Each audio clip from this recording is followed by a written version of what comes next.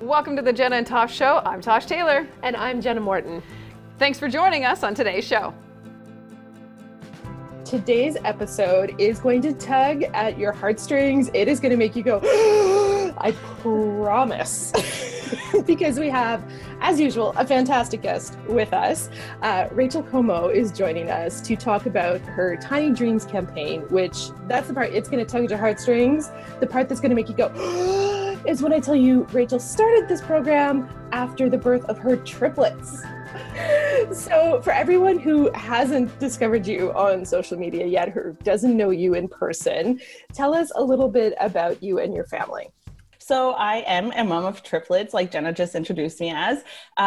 We had our triplets on March 4th, so right before COVID, and we have 2 boys and a girl, which is what I call my $1 million family. I always used to say I wanted 3 kids, but I only wanted 1 mat leave, and everyone said karma caught up to me. And my husband, he has his own construction company, so also an entrepreneur, which means during all this chaos, couldn't take any time off, no parental leave, nothing, which wasn't planned, right? So we decided to launch Tiny Dreams after having our kids in the NICU for, and I'll say it lightly, only 26 days. And the reason I say only 26 days is I've seen families have 50, 100, 90 days. I saw Jenna, I think you were there 33 days or 35. Yeah, 35 days. So 26. That's why I'm like, 26 with triplets. Yeah. What kind of miracle babies did you have? That's amazing. So they are actually pretty good. The only reason I think I had them at 32 weeks as well. Mine were 32 weeks and 1 day. And I had a good pregnancy considering it's a high risk. And I think the same thing when it comes to twins, especially with twin-to-twin transfusion. I think you understand that, it's crazy how high-risk pregnancies are another ballgame, right? So to say I enjoyed my pregnancy would be a big overstatement. So I'm trying to enjoy my mat leave, right? And say, okay, what can I do that's positive, bring some happiness and everything? Because the pregnancy is pretty scary, right?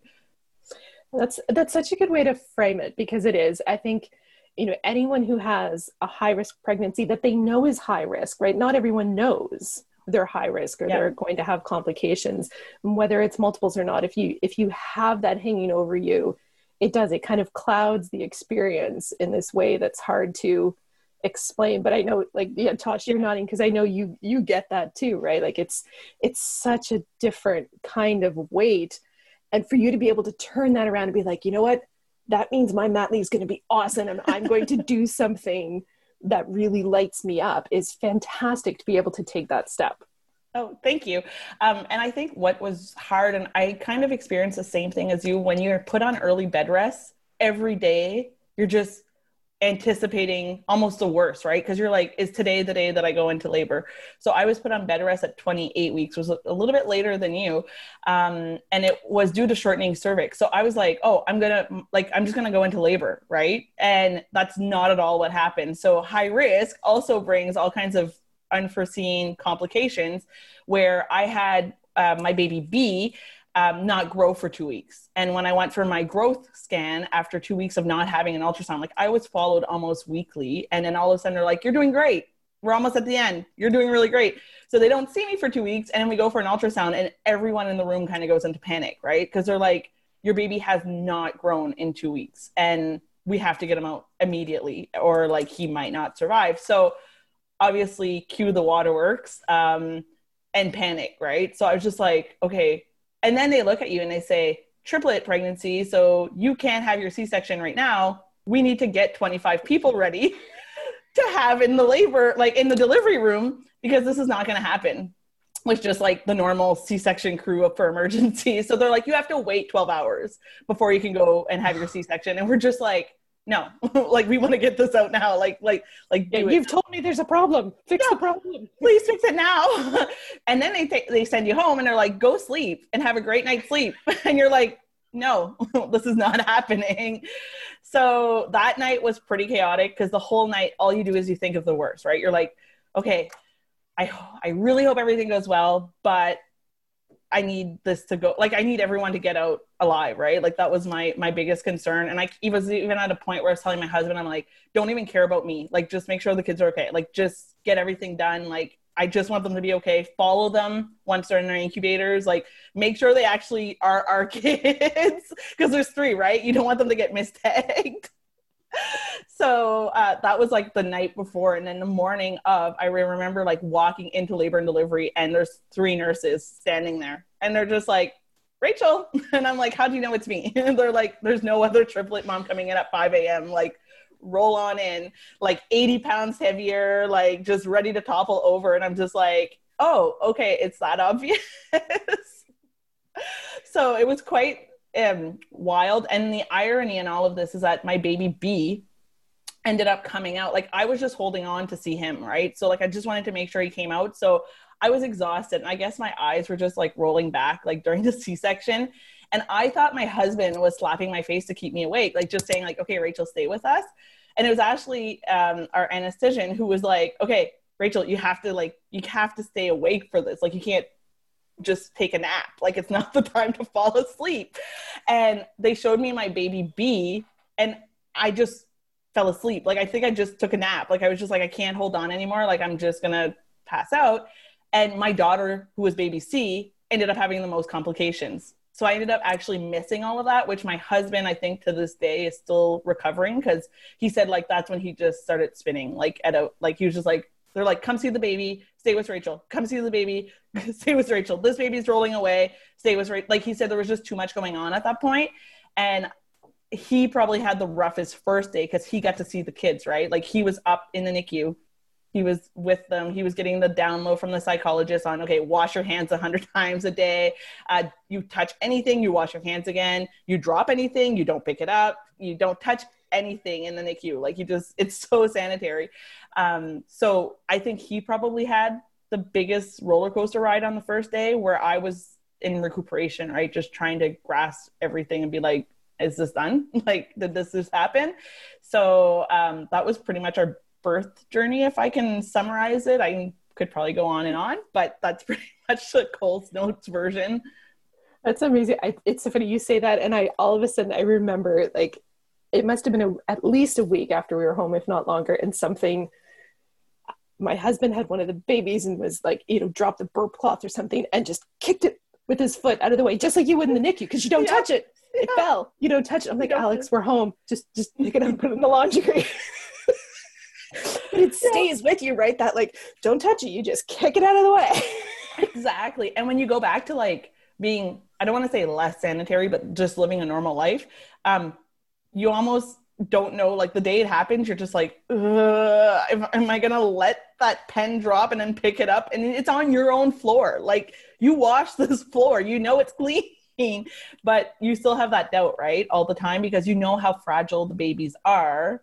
And then you're like, is their immune system strong enough yet? Like, you don't know. There's no benchmark, right? So you're just like, can my baby handle this? Is my baby strong enough for this? And then you're like, okay, I think it's good. Like, I think we can let the baby touch the toy that may have touched another baby, right? Like, and then one day you'll let them eat the Cheerios right off the floor. Exactly. We're kind of there right now. They're crawling, so we're kind of there now, right? Start building that immune system. Exactly. Okay, so I have some questions because I don't know anything about the NICU experience. So what you have created is a thank you and a way to give back. And I read a little bit on your Facebook page. Let's talk a little bit about the help that you had first off and why you want to give back. Sure. And this kind of tugs at my heartstrings. So because first of all, we had triplets, and then we had triplets during COVID. The help started everywhere, right? So from inside the NICU, where the nurses were phenomenal. So kind of, if I backtrack a little bit, our parents, like the grandparents, were able to visit for like the first 2 weeks or week and a half, give or take. And then the hospital went on lockdown for COVID. When I remember the day that they went on lockdown, my dad was coming in with me, and he would hold one of the babies during feeding time just to give so the baby had someone and they're not just alone, right? And my husband would come too. And that day when we got in the door, my dad had finished washing his hands, getting ready to come in and everything, scrubbing down. And there was another baby in the NICU at the same time who is now like our NICU bestie. So their grandmother was also coming in to help out with the mom. The nurse comes up and she's like, I'm so sorry. She's like, 5 minutes ago, we got the red light that we can't have any, we can only have one at that point. It was only one family member with the babies, and it has to be father or mother, whatever.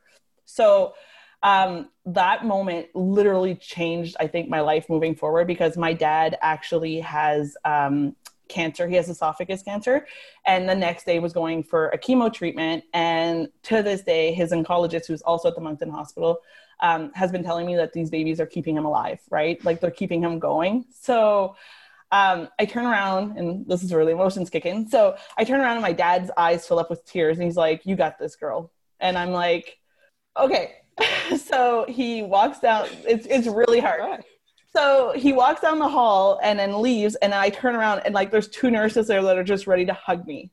Like they know. So it got really, really emotional day. Like I don't even know how I got through that day, because I just couldn't stop crying, because I'm like, what's going on? Like, what is this COVID? Why is the world just being evil? Right? Like I just couldn't understand. And one of the nurses who we actually recognized on our page, Janelle Moncton, she that night was working night shift and did a photo shoot with our babies and took a picture of each baby and then took one of all three together. And basically she put my daughter in the middle. It's like the cutest picture. I should find it. She put my daughter in the middle and she put the two boys on each side, like she's holding them. And she wrote a poem about grandpa, and she plasticized it so he could bring it into oncology because he could wipe it down. And she left it on the counter right beside my daughter's bed, actually, when I came in the following morning. Like that day before was just horrible. So we come in that morning and I'm exhausted. I'm tired. Like I think I cried all night. Like I just couldn't grasp my emotions. I find out that Janelle had left a note because her shift finished at 7 and we'd come in around 8. And she just said, for grandpapa, right? She's like, this is for him. And she says, love your little, I think she wrote something like little dreams or little hearts or something. So that kind of shifted everything, right? Because then I realized that for the next couple of weeks, the NICU was going to become my family and they were going to support me, and they were fantastic. And then after, when we got home, our neighborhood actually were just phenomenal. So I think it was 2 days we'd been home, and we still couldn't have like the grandparents in or anything. And one of our neighbors, she's an esthetician down the street. She actually got her clients, our other neighbors and her family, to contribute. And they showed up. She showed up with like a minivan. And I swear to you guys, the trunk was full of everything, but it wasn't just baby stuff. And it was like gift cards for groceries and stuff like that. And I just remember, like, I think that was the second time where I just lost it. And I was like, how do we live in such a fantastic community, right? And everyone was just trying to help, and everyone understood that it's not normal what's going on right now. Having triplets is not the norm either. And I think that kind of all wrapped it up, where I was just like, okay, like this is not, like if I was in, I'm not taking away from big cities, but if I was in Toronto or Montreal or wherever, I kind of just be like a blimp, right? And it would just be like, I could do a lot, but I couldn't do as much as I can, knowing now how you can rally Moncton and Greater Moncton together and just get everyone to kind of contribute in their own way. So I think that's where we kind of just took a stop and we were like, okay, everyone's actually super amazing. Every little gesture, I was just like, okay, we actually are surrounded by the nicest people in the world, right? Like Moncton is like, we're like in a little bubble. And moving forward, I think gratitude would be an understatement for how we feel about our whole birth experience after giving birth. Like the before was more stressful. People would look at me and say like, what are you going to do with 3? And I'm like, sell one on Kijiji. We'll see how much I get. Like, no, but seriously, like, and you get like, and you probably had the same thing with twins where people are like, how are you going to do it? Are you going to stop working? Are you going to like, I'll remember this as probably the best time of my life, because I'm embracing, quality time with my dad now that, well, right now we're in orange, so that doesn't help. But when we were in yellow, like I got to spend awesome quality time with him, the kids, being home and having 100% of my time with them, right? No distractions because we can't have visitors. It's just an amazing community to live in. And it's just the least that we can do, I guess, was try to come up with something. It's so empowering and so exciting to see your energy coming through about all this. It's exactly that dose of positivity people need right now while we are back in orange and wondering what's going to happen. And, you know, that last kind of like, oh, we can almost see that finish. It's out there. We just got to get there. Kind of like the end of one of those high-risk pregnancies. You just got to get there, and then it gets better. So let's talk a little bit, though, about what you decided to create to give back. I remember it would have been probably May or June. I wanted to do something to give back first to the Moncton Hospital. So I was like, okay, we need to find something that we can do to give back to the Moncton Hospital. And my dad was also being treated at the Moncton Hospital. So for us, it was like, or he's still being treated actually. So it was like a global story of, okay, how do we give back to the Moncton Hospital? So the first thing we did was I was 3 months postpartum and I decided to bike for NB Docs. So I biked 100 kilometers and I think it was like in 2 weeks, which was, looking back, I'm like, I don't know why I did that to my body, but, and I was able to raise $2,555 wow. And that went straight to oncology. So when that was over, I was like, you know what? I just did that to help everything that everyone's done for my dad. I'm like, I still haven't done anything for everyone who's helped for my kids. So I'm like, this is not enough. And my husband's like, okay, you're crazy. Like you need to rest. Like you need to take time to sleep or do something. And I'm like, no. I'm like, we have to find something. So in June, once NB Docs finished, we actually had like a COVID ceremony to get like certificates for participating. So I met the foundation contact that I'm working with, Catherine Robinson. And she's like, if you need help to do something to recognize the NICU, let me know. We'll brainstorm. So it took me like almost a month and a half to get on the phone with the kids not screaming and everything and call her up. And I'm like, Catherine, I want to do something, but I don't know what. So she explained to me how community funded campaigns can happen. So she's like, ponder about it, come up with an idea and I'll support you. I'll help you. She's like, I'll get you going. So I'm like, okay. So it took like another month for me to come up with an idea. So I was like on Pinterest. I was like on Triplet. I'm on 3 Triplet groups, I think, that are like worldwide. And all of a sudden this woman posted this like bracelet that she had for her daughter. And I don't lie. Like, I think it was the length of my dining room table. Like it was just super long and it just tugged at my heartstrings. Because I was like, okay, every time, like every day my son was being picked to check his sugar levels, like his little toe, like his little foot still has that dot. Like you can see where he's been picked. And I see Jenna like shaking her head. Like once they've been picked that little, it doesn't really go away, right? So it really tugged at my heartstrings where I was like, that's just one bead times 26, right? Because it'd be every day. And so I started researching on beads of courage. And the more I read about it, the more it was touching like really close to home, because I was thinking of all the families who may not have the same support that we had, not have like the phenomenal, you know, neighborhood or families that can support them going through it during COVID right now. Like I know the restrictions have gotten way stricter since when we were there. You know, being in the NICU with your baby when you have to wear a mask, right? Like all these little things just kind of blur and take away from your experience. So you can't necessarily enjoy maybe all the happy moments, like the first time they feed with a bottle, right? Like that's probably, for me, that was like my favorite moment when I saw like my small little baby who's 3 pounds drinking from a bottle. I was just like, this is amazing. Well, that's a bead, right? When my daughter's oxygen mask was taken off after 3 days, right? Like, and she could breathe on room air. I was like, this is the best day ever. Like, so those are all beads. And each bead kind of reminds you later on, like when the baby turns 1, you can look back and say like, I never thought you'd be running around and destroying my house right now because you were so fragile, so tiny. And that's where the word tiny in dreams came together, right? So a lot of people called my babies little dreams, but I found little was too representative of any size child, right? So where we wanted to really specify on the NICU, it's tiny dreams. So once we actually proposed this to the Moncton Hospital, we found out that PEDS actually already have this program, which was great, which I was like, okay, great. How did you guys get the program? Turns out they had like an anonymous donor, I think from out West, just pay for it, like dish out $5,000. And like they said, the Maritimes needs this program.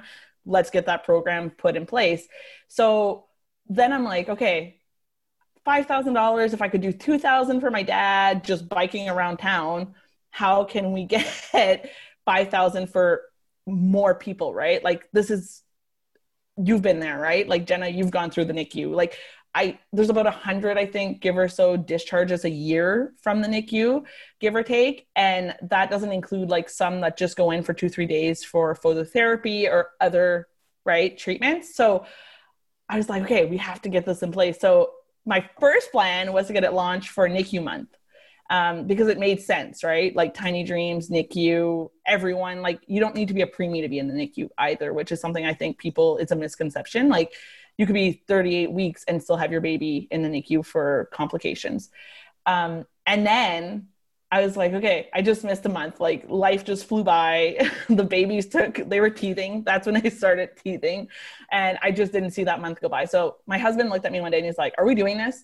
Like, are we doing this? And I'm like, okay, yeah, we are. He's like, okay. He's like, let's get into this. And he was getting like involved in it. So I was like, okay, you know what? This is something we can do together. We can't leave the house and go like on normal dates. So our dates are now creating content for our Facebook page. So we're like, okay, let's go for International Preemie Day, right? Like, let's aim for that day. So everything was all lined up for November 17th to have our link launched and everything. And then technical difficulty came up and we didn't get our link for donation. So we kind of spun it like a teaser and we're like, okay, let's launch the idea and see if people pick up. So in the first day, there was like 25 people who were like, what is this? Like, how can we donate? And I'm like, oh, okay, this is going to go somewhere. So move forward. That was 2 weeks ago. We're at 15 donations so far. We got about, I'm just checking my numbers, about $1,200 raised so far. So we're getting there. And like the goal, I guess, once we hit 4,000, and I'm only sharing this with you guys and everyone who's listening. I was just going to say, once we hit 4,000, we can actually launch the program. The difference between the 4,000 and the 5,000 is the 5,000 will let us have like the extra beads, right? So it will let us have a Tiny Dreams one, which will represent the community of Moncton and everyone who donated. So Tiny Dreams is not like Rachel and Denny donating or doing something. It's Moncton. Like I could have put like, I don't know, the Como Triplets journey campaign, but it's not us, right? Like it's everyone that's rallying together. We're just kind of like the, I don't even know how you would call that, like the middleman. The catalyst. Yeah. Right, the catalyst. There we go. Kind of driving it. And then everyone who's donating, everyone who's sharing our post, everyone who's commenting is actually Tiny Dreams, right? Like Tiny Dreams is not me, Tiny Dreams is not you, it's everybody together.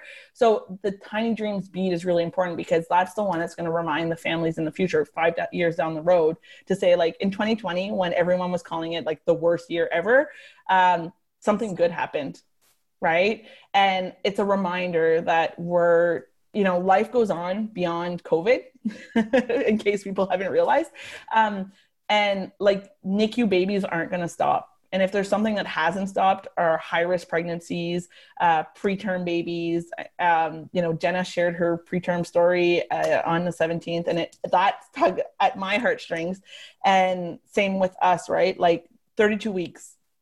There's so many developmental milestones that haven't been hit that the baby is learning how to do this in the NICU. And I had a great mentor triplet mom, actually. So a triplet mom whose babies would be like 2 years old now, reached out to me early in my pregnancy. And she's like, okay, do this, do that, stay off your feet, like rest, like drink a lot of water, take your vitamins. It's really important.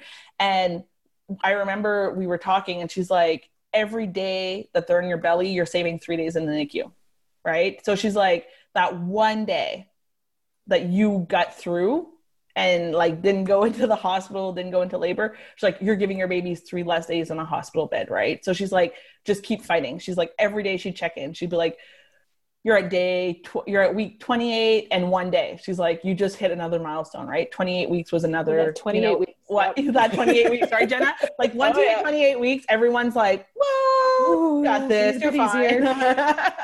And I remember at 28 weeks too, that's when we had our ultrasound and they're like, okay, you're going on bed rest. Like you could go into labor anytime. And I'm like, oh, I'm going to have 20-week-old babies. Like, got to get ready for this. And then the week after I'm at home and I'm like, okay, I'm 29 weeks. Okay. I can get to 30.